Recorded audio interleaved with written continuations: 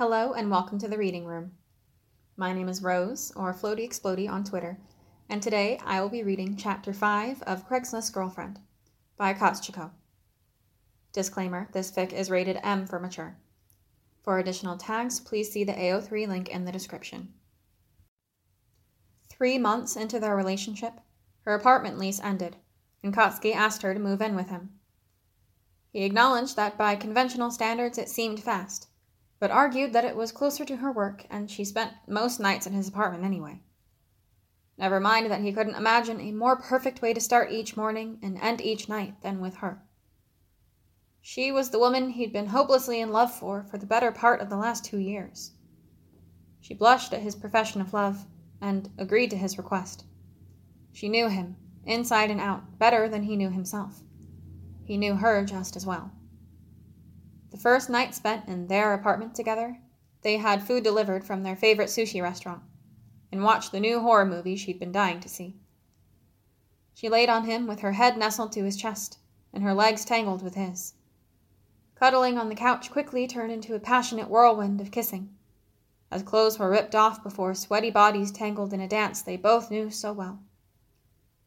He knew in that moment that there were few things better than hearing her scream his name in ecstasy, as she shuddered around him in a space that belonged to only them. He told her as much, and delighted at the beautiful blush that spread across her cheeks. At a housewarming party a few weeks later, that was mostly an excuse for his friends to get together. A heated argument took place over who would be chosen as best man and maid of honor at their wedding. He rolled his eyes at his friends, reminding them they weren't even engaged.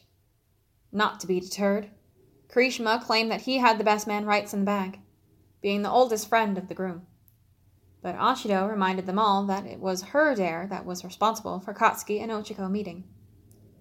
Out of her friends, the only one who had supported her posting was her nerdy, broccoli head of a best friend.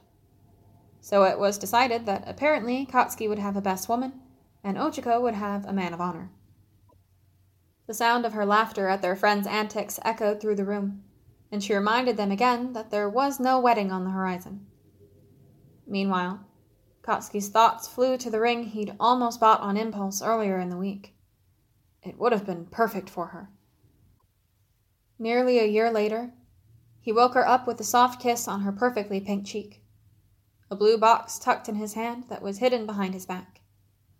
He had planned an elaborate, intimate proposal at the Overlook where they had their first date, but all his well-laid plans went quickly out the window at the sight of her relaxed, sleeping face.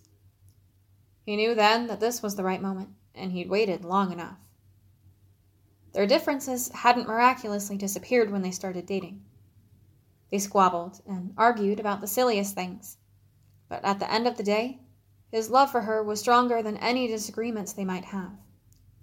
She loved him just as much in return, and seemed to have endless patience for his hard-headedness. She was also quick to call him out on his shit when necessary, with a fearlessness that was unrivaled.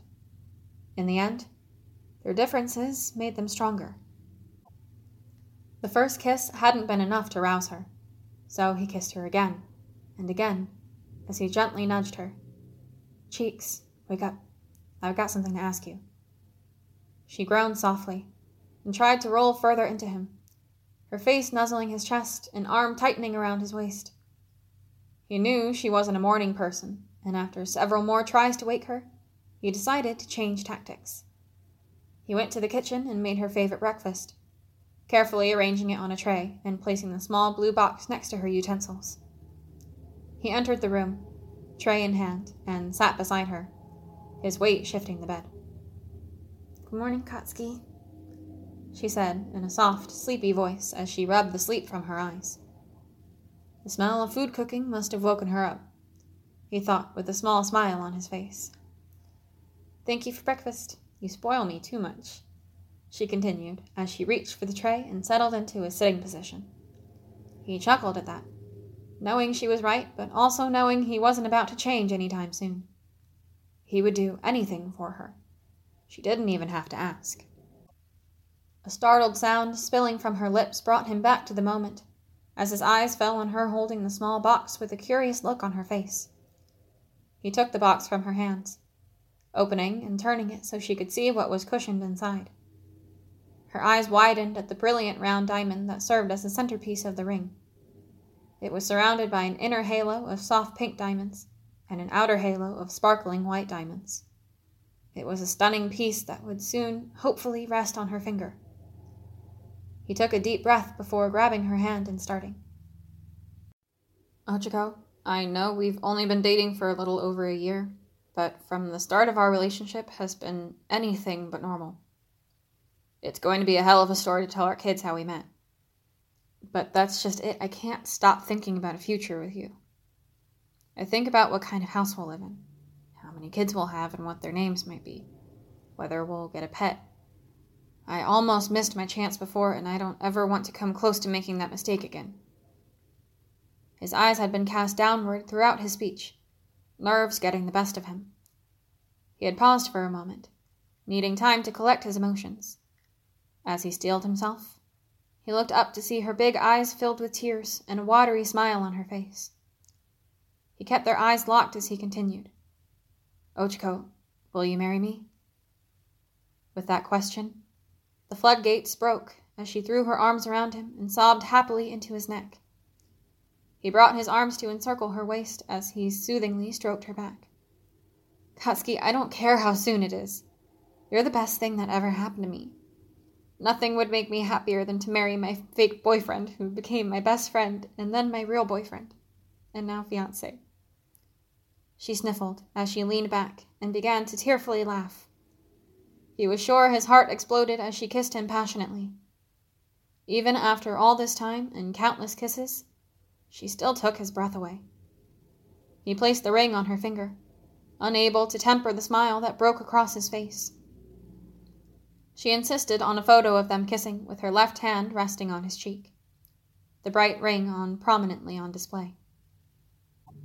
She wanted to send it to their friends to share the news. He agreed begrudgingly, but was inwardly looking forward to setting it as his lock screen. Almost immediately after she sent the photo to the group chat that included both their friend groups, congratulations began to flood in, and the fight for roles in their wedding resumed.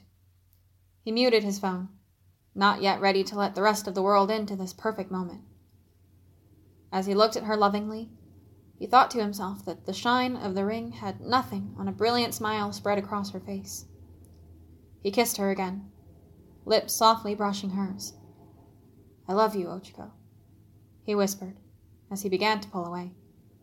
I love you too, Katsuki, she responded sweetly, following his retreat and closing the distance he'd created. Thank God for Craigslist, they said in unison, joyful laughter resounding loudly as they fell back onto the bed in a tight embrace. Thank you so much for listening. If you enjoyed this reading, please use the AO3 link in the description to give the author a well-deserved kudos and comment. Also, don't hesitate to message us on Twitter with your requests for fics to be read.